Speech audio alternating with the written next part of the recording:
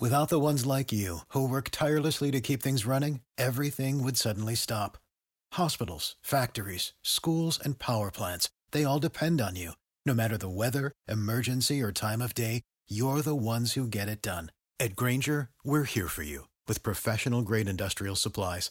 Count on real-time product availability and fast delivery. Call, clickgrainger.com, or just stop by. Grainger, for the ones who get it done. Every team, every topic, everywhere. This is Believe.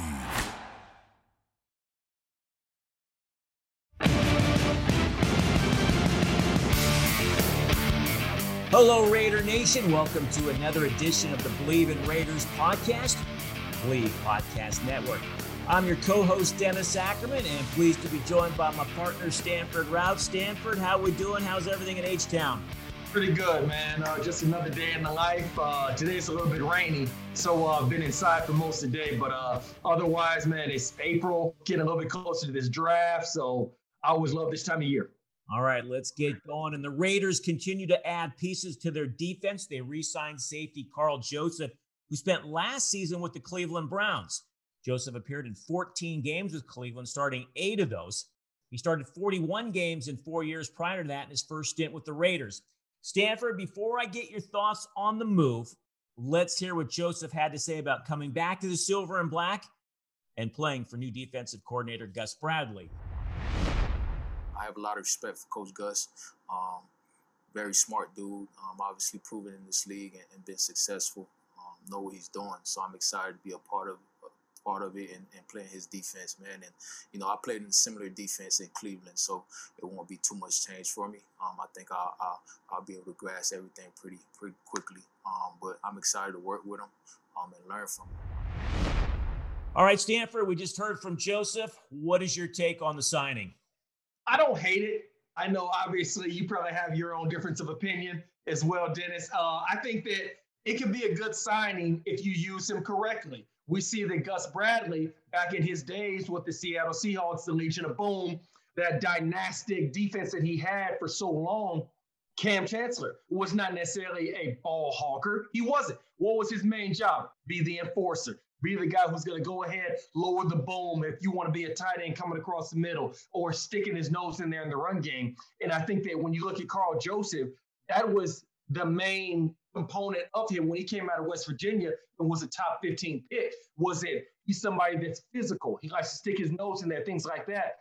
If you're somebody that's not known as a ball hawker, not somebody who's great against the pass, that can go ahead and it can affect you in this league. But I think that if teams use you the right way, a.k.a. Jamal Adams for the Seattle Seahawks right now, he's only got, I think, 2 career interceptions, but he's one of the top safeties in the league, been to the Pro Bowl every year since he's been in the league, other than his rookie season. One of the top guys, broke the record for sacks in a season for a defensive back last year. Kudos to him. I think that if you use Karl Joseph in the same manner, he will still be effective. But if you're asking him to go out there and play like Earl Thomas or Ed Reed, you're going to be disappointed. To me, it's a Band-Aid signing. It's just a temporary fix. Now, is he an upgrade over Eric Harris, who I think just signed with the Atlanta Falcons, and Jeff Heath, who's still currently on the Raiders roster? Yes, I'm going to say he's an upgrade, but it's just a temporary fix, Stanford. And I think the Raiders have a history of doing this on the defensive side of the ball. I mean, he's not a game changer. He's not someone who the offense has to plan for. I mean, I was looking up his numbers. In 63 career games, 5 interceptions and 5 fumble recoveries. There was all these wonderful free agent safeties out there, and the Raiders, and I'm going to say it, they settled for Karl Joseph. I don't know how he makes the defense better. Let me ask you this, Dennis. Now, you said that there's all these other great safety candidates and options that were out there. Give me 3 names you would have liked to have seen the Raiders sign in this free agent period. Well, there was Johnson from the Los Angeles Rams. I think he was going to be too expensive. Keep going. And I know the Justin Simmons from the Denver Broncos, but I know that he was franchise tagged. Yes, exactly. So he's pretty much like not available, so to speak. Okay. But at least I know you said too expensive for them, but then again, we'll turn around and we're going to sign Kenyon Drake. We're going to give him 2 years, $11 million. Let's invest on the defensive side of the football. Yeah. I know they got Ngakoue for 2 years, and he should upgrade the pass rush. And I know you say with Gus Bradley's defense, the pass rush is key in a cover 3. But Stanford, if you look at the Raiders, last year they had 21 sacks. That's it, 21 sacks for the season. So Ngakoue averages 9 sacks a year, right? And let's say Max Crosby goes back to his rookie year and records double-digit sacks. Let's give him 10. That's still just 19. Where is the pass rush going to come from? They still need to add somebody in the draft because Arden Key, I'm not sure how he's still on the team. Maurice Hurst, okay. Solomon Thomas, okay. Carl Nassib. I mean, I'm just giving you some players who aren't impactful.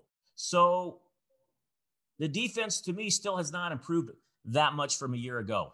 I think that what you're overlooking is if Ngakoue comes in at the same clip that he was with the Vikings and the Ravens and the Jacksonville Jaguars years before that, and Max Crosby simply just marginally improves because he's going to be going in his 3rd year, so he definitely ain't peaked yet. Just off of that alone, they're going to garner a lot of the attention from the opposing team's offensive line. Well, then that also means now the D tackle may be singled up against a guard or a center.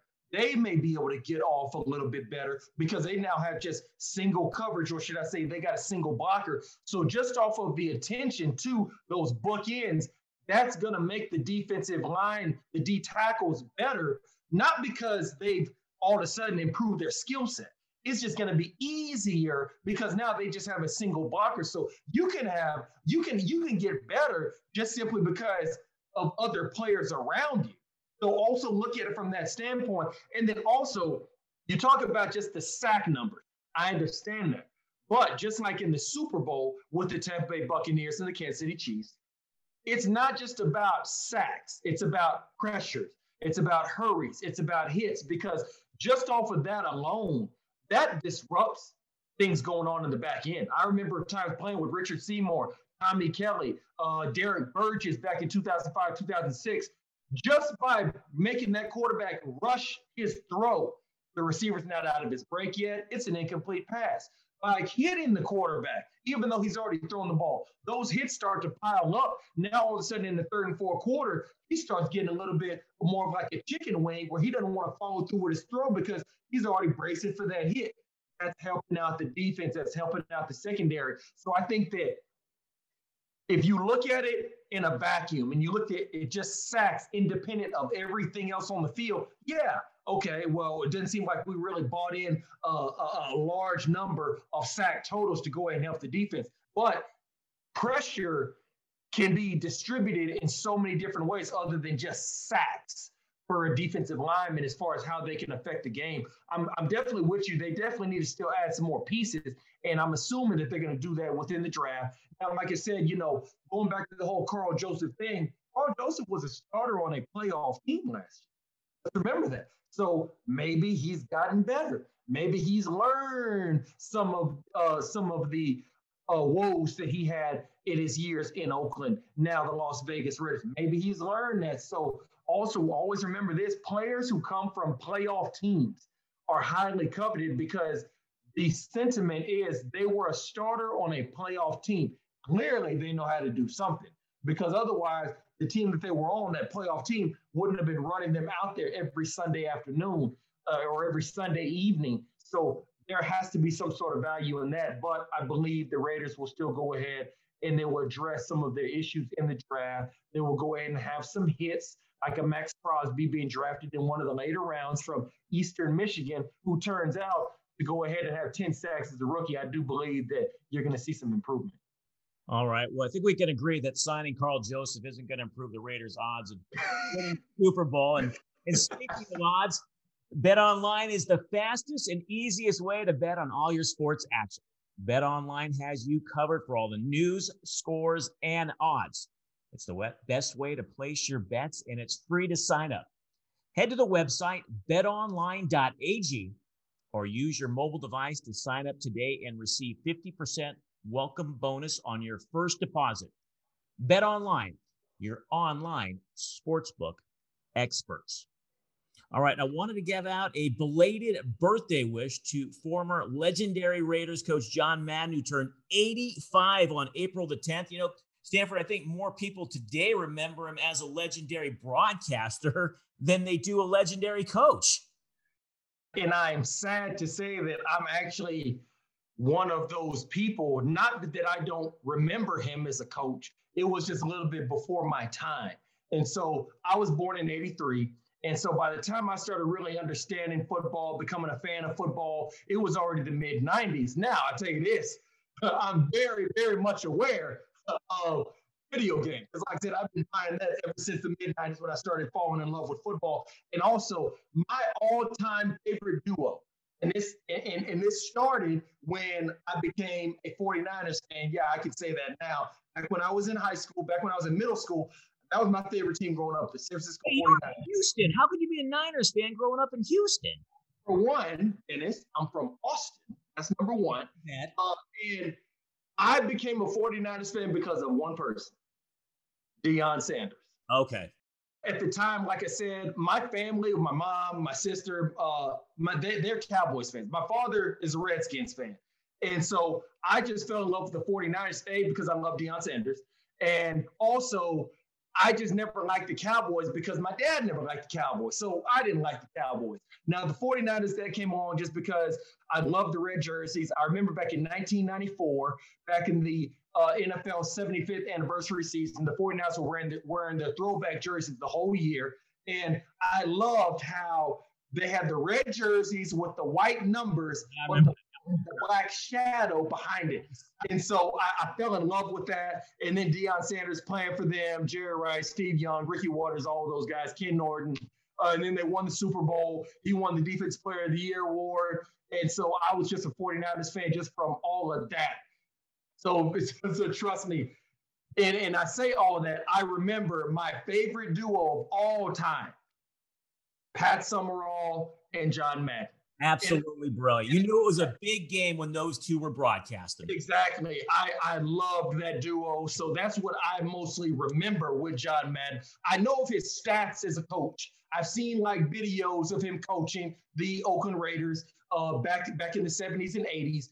But that's what I will always remember John Madden as the broadcaster. You see this guy, we call this hat on a hat. Or he talks about the Dallas Cowboys, how they got the hogs up front.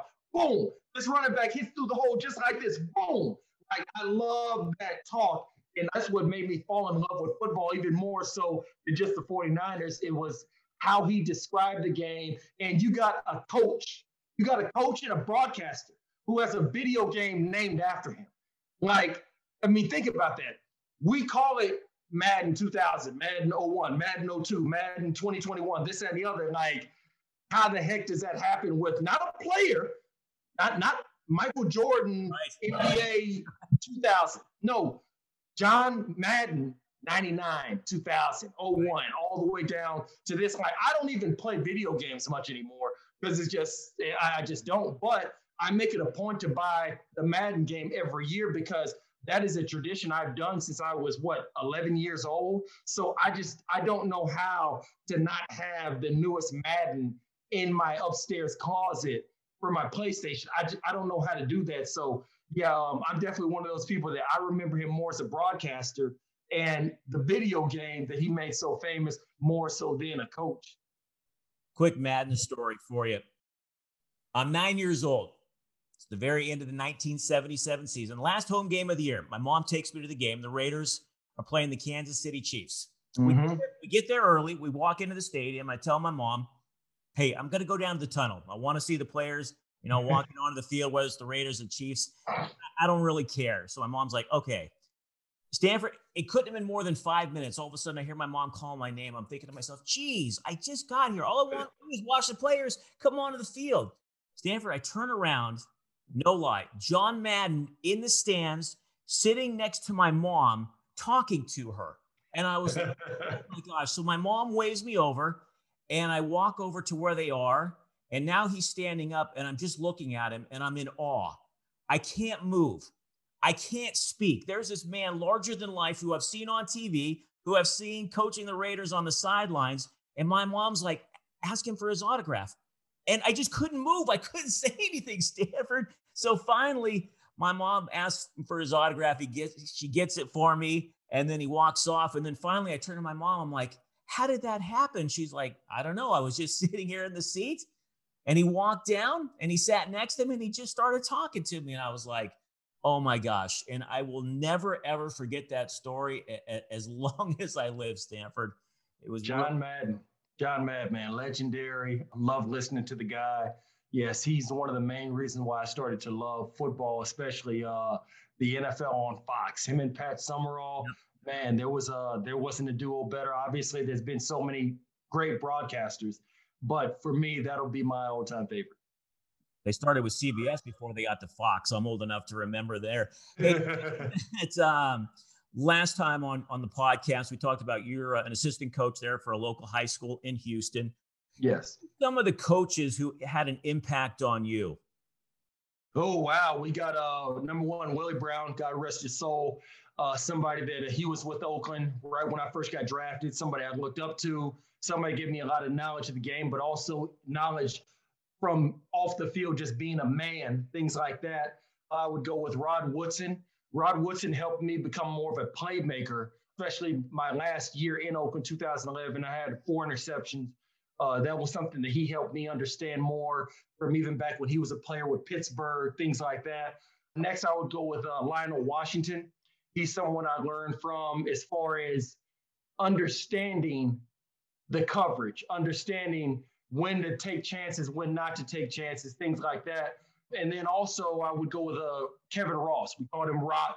He just finished winning the Super Bowl with the Tampa Bay Buccaneers a few months ago. He was one of my DB coaches as well in Oakland. Somebody that really just was almost kind of like an uncle or like a big brother. Somebody you could just sit and just shoot the shit with. Somebody you could just talk with about anything.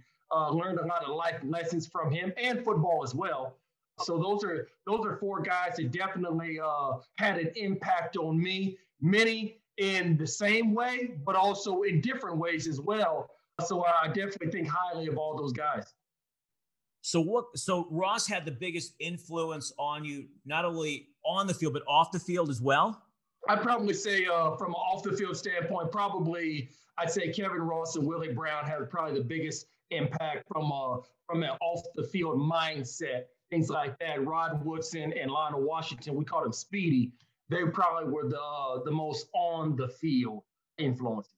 So what kind of advice did they give you off the field? Because I'm curious. I know that Willie Brown, he would always tell us, he'd be like, fellas, if you get your little ass home before midnight, you will find yourself not being in so many situations that you see players get in off the field. So he basically said, like, if you get home, if you're out of the bar, club, whatever, and you leave by midnight, you will find yourself in very, very, very, very few situations at all in your life. Not even as a player, just when you're done playing, as a man, things like that. That's one thing he used to always tell us. Kevin Ross, man, trust me, he's given me plenty of advice. I don't know if I can say it on this podcast. But he helped me understand myself better. I remember how I would sit and have conversations with him, and he would talk about how back when he was at Temple University, he'd taken a couple of psychology classes. And I remember I asked him, I was like, so tell me about like all the DBs, their personality.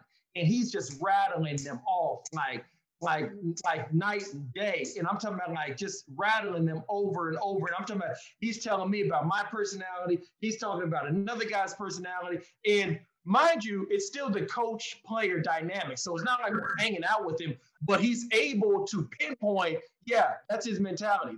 That's his personality right there. Or like this guy over here, yeah, he's the type that'll do this. He's the type that'll do this. Ralph, you're the type that'll do this. And I'm just shocked at like, wow, how he's able to read us like a cheap book and He doesn't know the outside the facility version of us. He just knows us when we're inside the facility, when we're at work, things like that. That was something that was very fascinating to me, that I always was very, very intrigued by the psychology of knowing people based on certain mannerisms, based on certain things they say, certain actions, things like that. That was something that always blew me away that he talked about. What'd you major in? Kinesiology, minor in African American studies. All right. I want to get into more coaching. I want to dive into that a little bit deeper, but I do a sponsor read real quick for us. And, all right, you know, with the Raiders, the draft coming up, it's keeping me awake. I'm not sure what they're going to do. And I'm not sleeping well. I'm staying awake, staring at my ceiling. So I'm always looking for new ways to get my act together, Stanford. My head hits the pedal and bam, my mind starts racing. What are the Raiders going to do? You know, yada, yada, yada. I'm sure it's relatable to a lot of Raider fans. Fortunately, I found Sunday Scaries and realized they make products specifically for overthinkers and night owls like me.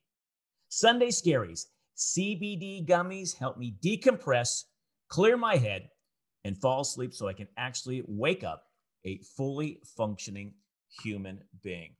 All right, I want to go back to the Raider coaches. And Stanford, you played for 5 different head coaches in 7 years. Norv Turner, Art Shell, Lane Kiffin, Tom Cable, and Hugh Jackson. Am I correct? Yes. So how difficult was it playing for that many coaches in that short a time span? It's pretty much something that you grow numb to the madness and just block it away. One player that comes to mind that I really think about throughout all of this, from the Norv Turner to the Art Shell to the Lane Kiffin to the Tom Cable to Hugh Jackson, is Nnamdi Asomugha. And we would switch from Lane Kiffin to Tom Cable. It didn't matter. Nnamdi still went to the Pro Bowl. We switched from Tom Cable to Hugh Jackson. Didn't matter. Nnamdi still went to the Pro Bowl. So watching him and listening to other guys, especially even Willie Brown, people like that, when you really break it all the way down, yes, if you're a quarterback, changing the offensive coordinator, maybe a quarterback coach, that matters. But on the defense side of the ball, because we still played so much man coverage, depending on, which didn't matter who the head coach was, we still pretty much kept the same defensive scheme. What does that have to do with you covering your receiver, tackling the running back, things like that? It doesn't. So when you really are able to compartmentalize and take yourself out of the media aspect of it, okay, we got a new head coach, which means we got to answer questions, things like that. Okay, once we get all that out of the way, it still is football, which means the ball is going to be kicked off at 1:10 p.m. Pacific Standard Time. You still got to go out there and cover the receiver, Dwayne Bowe, Vincent Jackson, God rest his soul, Malcolm Floyd. You got to go ahead and try to stop Phillip Rivers. You got to try to stop Trent Green or Damon Heward or whoever the quarterback was for the Kansas City Chiefs. And the Denver Broncos, they had Jake Plummer, then they had Jay Cutler, guys like that. You still got to go out there and do your job. So you learn to understand that A, it's a business, and B, what does that business have to do with your business on the football field? And when you really break it down in that simplest component, it's easier to just kind of like, oh yeah, we got a new head coach. I'm pretty sure I'll meet him. Hopefully he's a nice guy, but I still have a job to do. And regardless of whoever's the one talking to us on Wednesday morning before the start of the work week, I still have to go out there and do the same thing that I've been doing as for why they drafted me. Okay, but you said something that I want to follow up on. You said you got to block out the madness. Stanford, how dysfunctional was it inside that locker room when you were there? I'm not going to sit up here and say that it was completely functional. I'm not going to say that. But it was interesting to me always because the good players still played good, regardless of whoever the coach was. And I think that that's something we all should have taken more heed to. When I look at Nnamdi Asomugha, or I may look at a Randy Moss, a Warren Sapp, people like that, they still were able to go ahead and do their job because they understand that, yeah, who cares if we got a new head coach? You still have a job to do, period. So Was it the most functional? Dennis, I'm not going to lie to you and say that. I mean, it had its dysfunctions to it, which all organizations do. I think that the main thing was that when I first came in, we did not we never could get the quarterback position solidified, where you have your franchise guy who's going to be here for another 10, 12 years. And I think that probably is more, something that always had a trickle down effect, because in 2021, if you don't have a stud quarterback, the growing belief is that you really are not able to get over the hump and actually get deep into the playoffs, win the Super Bowl, things like that. So I would say, because we did not have that stamped franchise guy, that probably was more indicative of the lack of sustained success, or just the lack of success, more so than always having the coaching carousel. I think the best quarterback he might have had there was in 2011 with Jason Campbell. And I still say to this day, if he doesn't get hurt and Darren McFadden stays healthy as well, you guys win the division that year. I firmly believe that, Stanford. I really do. Yeah, we go to the playoffs and we don't lose to Tim Tebow. I'm right there with you, Dennis. So, yeah, exactly. And that's why I said how we did not have a stamped franchise guy. Not to say we didn't have good quarterbacks in all my years there, but we did not have the guy that, okay, we know this guy's going to be the quarterback for years to come. There wasn't that stamped, designated guy. And I think that whenever you don't have that, that's just as indicative, or should I say, that can be just as detrimental to the organization, as far as not having the continuity. It's just as detrimental as always having a new head coach coming in every year or 16 months. Stanford, you played for the franchise when Al Davis was alive. He owned the team. There was always the perception that he was the head coach. How much reality is it that he had a say in the weekly game plan, both offensively and defensively? Yeah, Al had to say so in the game plan. I'm not really sure as far as how extensive it was. I do know that a lot of the reason why we maintained the 4-3 was because of what Al wanted. I know Al preferred man coverage over zone coverage, which was fine with me because I like man coverage as well. As far as the offense side of the ball, I'm not sure exactly how deep his say-so or his imprint was on that. I'm not sure. I do know that there'd be times where if we were 3rd and 8 or 3rd and 9 and he wanted to see a big play or take a shot to the end zone, he would go ahead and give his input on that. But as far as the micromanaging, as far as what a lot of people would say, the rumors, things like that, I don't know, because me and Al only had maybe a handful of conversations my entire time there. But I will say that a lot of what happened in those years was a power struggle. And between who? Between coaches, between Al and coaches. I'll give you an example right here. I remember back in 2008, I was playing nickelback, Nnamdi Asomugha, D'Angelo Hall with the starting corners. I remember the last game of the season, how none of the starters were even suiting up. We're playing the Seattle Seahawks, 4th game of the preseason. And because we used so much nickel that year, Rob Ryan thought of me as a starter, even though I wasn't on the 4-3 defense, but I played and so much he considered me a starter. So he's already talked to Al that the starters aren't playing. Well, we get up there to Seattle. It's about an hour and a half before kickoff. And then all of a sudden I realized that Lane Kiffin is like, oh, Stanford's not a starter. Like, he needs to be playing. So he goes and suits me up.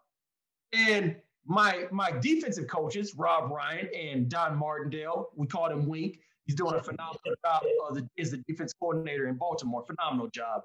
They basically like, hey, Ralph, listen, what we're going to do is you're going to go in there for 3 plays.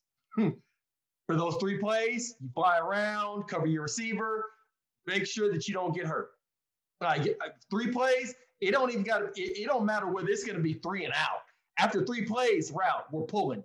So I'm literally getting warmed up, getting hot, getting sweaty, things like that, all for 3 simple plays, which is weird to hear because I'm getting warmed up for a game, all to going for 3 plays, and I have to make sure that I don't get hurt.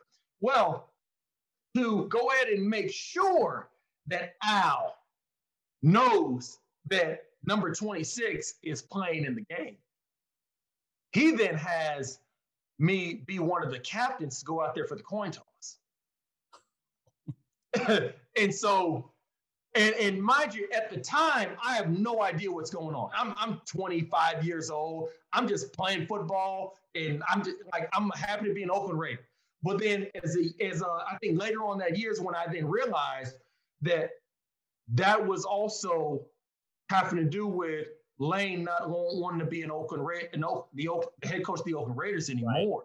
Right. Him and Al were going back and forth, and it was a power struggle. So that right there is just one component of how, in many times, there were power struggles that went on throughout the organization with certain coaches and other coaches, certain coaches and Al, things like that, where you may have a coach that he's now got to coach a player that he didn't want to sign or he didn't want to draft.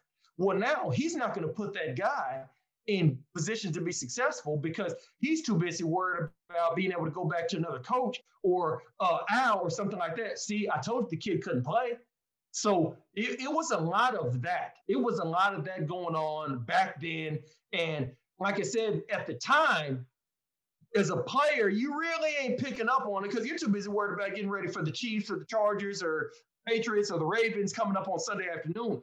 But then in the offseason, or, you go and you talk to an older player, you kind of actually have a conversation with one of the coaches in the offseason. That's when you start seeing that there's so much more that was going on than just winning the game on Sunday or trying to win the game. It was a lot of power struggle. It was a lot of underhanded backstab. It was a lot of that. So that one story about Lane Kiffin making me suit up, all to basically spite Al and Rob Ryan.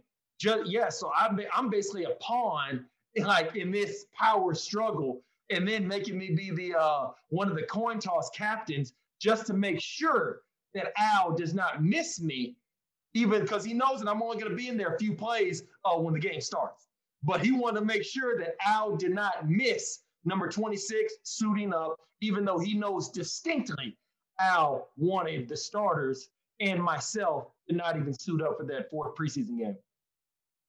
I heard the late Bill Walsh give a speech one time, and he said, there's so few teams that can ever win a championship, Stanford, because it's so hard to get ownership, the front office, coaches, and players all on the same page. Yes. And you gave a great example of why the Raiders, weren't successful during your tenure there.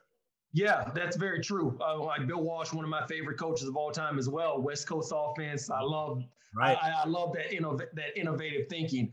It's very true because, like I said, you have to get everybody on the same page. You have to. And it's a coach. If you can't get everybody to believe in you and follow you, the players won't do it because the players are already getting paid. In college, it's easier to get the players to follow you because you hold a key to a place they're trying to go. But in the NFL, players are already there. They're already getting paid a lot of money. So you now have to be able to convince that man, not that young man, not that boy. You got to be able to convince that man to follow you.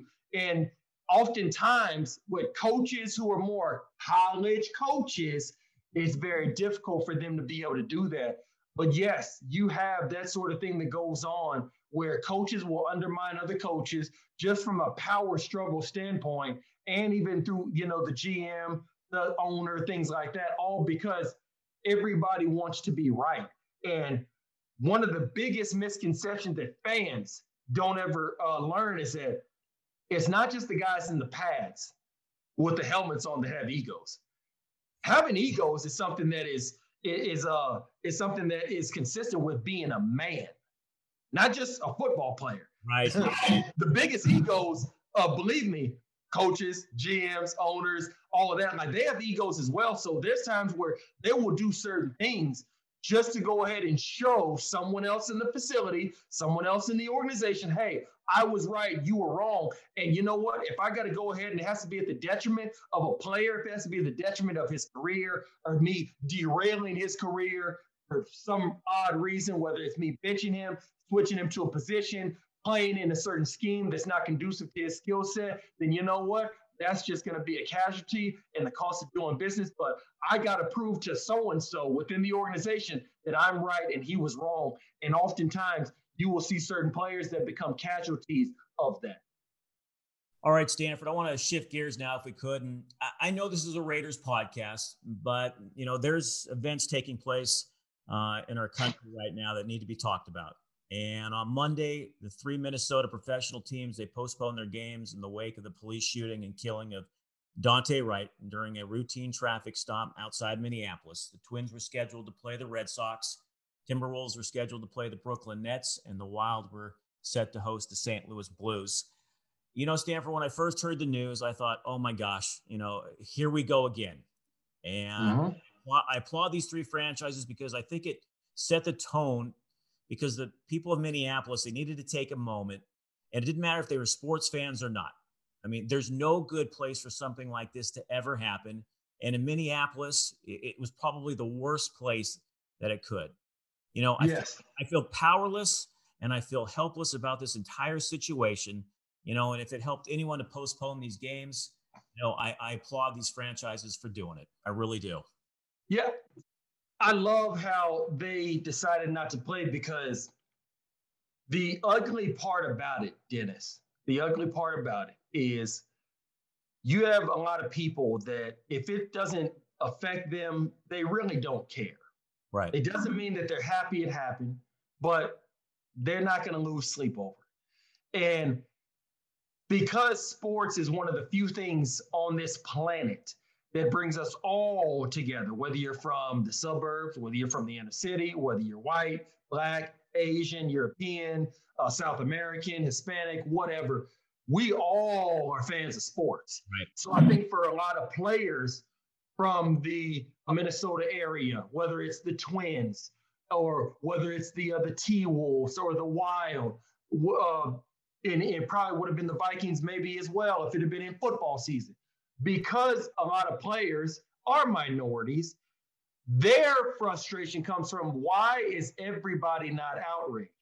Like, why is that?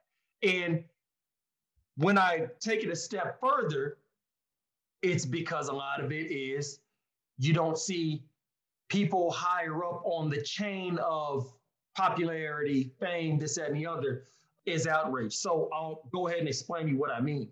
When if you go right now and you see the outrage, not the PC answer of how they feel, not the PC, no, not that. When you go and you actually see, let's say like a Tom Brady, who's furious about this. If you go and you see a Drew Brees, who's furious, a Matt Ryan, a Matthew Stafford, who's furious about this, I think you're going to see more of a ripple effect. But because a lot of people who may be on the other side of the line as far as their thinking, and they may look at it as, well, he had an outstanding warrant and he ran from the cops, because that may be their way of thinking. And there's not anyone that they look up to that actually is speaking out, showing, hey, you know what, regardless of all that, the shooting shouldn't have happened. He should still be alive to be in handcuffs, then do his day in court. And if he's found guilty, he goes to prison. Understood. So whenever you don't have that outcry, that outrage, people aren't going to follow suit. So for the Wild, for the Twins, for the T-Wolves, they're trying to go ahead and show, hey, you know what? This ain't right, because even though people may have their own opinion of, well, it ain't affected me, so I really don't give a damn. I'm not happy that it happened, but I really don't give a damn. That's why they're postponing the play, because it's like, I got to grab you and I got to get your attention, because it's very easy. Well, you know what? That's not me. That's not my skin tone. That's not my problem. That's how a lot of people look at it. So they're doing their part I got to grab your attention, because it's easy for a lot of people in this country and on this planet to use the same excuses I just gave. Oh, well, you know what? He had it coming. He had an outstanding warrant. Or that's not my skin tone. That's not my ethnicity. That's not my race. So you know what? That's not my problem. And insert any other excuse they want to make. But when the people that they look up to, the Tom Brady's of the world, the J.J. Watts of the world, when those guys start speaking, and if you notice, in a lot of times like this, they're not really that loud. Doesn't mean that they don't say anything, but they're not really that loud. They're not. And they know how to be when they want to because it's very proven throughout history and throughout the timeline. Oh, they know how to be loud whenever they want to. So whenever you don't see that, that's a lot of people just going to follow suit. And they're going to be like, well, so-and-so didn't really say much about it, so why the hell should I? Because at the end of the day, we all know that's what influencers get paid for on social media, Instagram, or models or whatever. They have a way of being able to influence the public. But you have a lot of people that have the ability to influence the public, and they really don't want to step into that area. They don't want to step into that lane because, I don't like to get political, or I don't like to talk about controversial issues. But it's also about that really don't matter to you. You don't really care about it, because if it's something that really mattered to you, you would find a way to go ahead and say something. So that's why I believe the T-Wolves, the Wild, the Twins did what they did, because we have to find a way to get some of you guys' attention. Because some of you people out here, y'all just gonna pretend like, gosh, that's too bad. Honey, will you go ahead and pass the potato salad? And just continue with the rest of their day, continue with their dinner, and just as far as they're concerned, business as usual. So it comes a time where you got to find a way to try to get certain people's attention, and you take away their sports. Oh, they hear you loud and clear when you take away their sports. They're not easy conversations to have, Stanford, but we got to keep the dialogue going until we can get real, impactful change in our country. Yes, absolutely. I think that just to go ahead and kind of, wrap this whole thing up, I think that until we all, not just them or not us, all, and the same thing like in a football locker room. If me and my teammates, we go out and we're not playing well on defense, and we're not screaming at each other, yelling, getting a little heated, whatever, we're not improving anything. We're not. The only way that you can come to get to the same page on something, in business, race, sports, whatever, you got to have those heated conversations, because that's the only way you both are going to understand each other. Because if both of you are saying what you think the other one wants to hear, or you're saying something that makes sure that you want to make sure doesn't offend the other person, you're never going to actually see exactly what it really was. I remember times on the football field where we'd have maybe a blown coverage, and we get to the sideline, we got to have that hard talk where, hey man, you were really supposed to do this, this, and this. That's what we talked about during the week. And no, Stan, we're supposed to do this. No, let's go back and look at the notes on Wednesday when we did the install. This is how it was supposed to go down. And you're going to leave that conversation a little heated, maybe a little angry at the other person, but now we're both on the same page. Right. But if it's one of those where I'm going to tell you something, Dennis, even though I know that it's A, I'm going to tell you B because I don't want to offend you. Yeah, we both leave the conversation happy. We're both cool with each other, but we didn't get nothing solved because we're too busy walking on eggshells. So for all of us, until we have conversations that get heated, that get emotional, and maybe even a little physical, that's what happens sometimes. It's a part of life. You can't have a good football team if you don't have a few brawls and fights in training camp, and as far as I'm concerned. As long as we don't have the conversations that get heated, emotional, maybe even a little physical, probably, get some yelling, maybe even some expletives, we never will get to the root of the issue of, okay, this is why they think what they think. This is why they think what they think. This is why I think what I think. This is why we seem to be on separate ends of the spectrum on this. Until the heated conversations happen, nothing will ever freaking change because you cannot get to the root of the problem. You can't figure out how to score on offense or stop the Tampa Bay Buccaneers from scoring on offense. You can't figure that out until we have the ugly. It's going to get heated. probably emotional, maybe a little physical. Until we have that type of conversation, we're just pissing in the wind. All right, Raider Nation, that's going to wrap it up for this edition of the Believe in Raiders podcast presented by betonline.ag. For my partner, Stanford Routt, I'm Dennis Ackerman. Thanks so much for listening, and may all your pets find the coffin corner. Thank you for listening to Believe. You can show support to your host by subscribing to the show and giving us a 5-star rating on your preferred platform. Check us out at Believe.com and search for BLEAV on YouTube.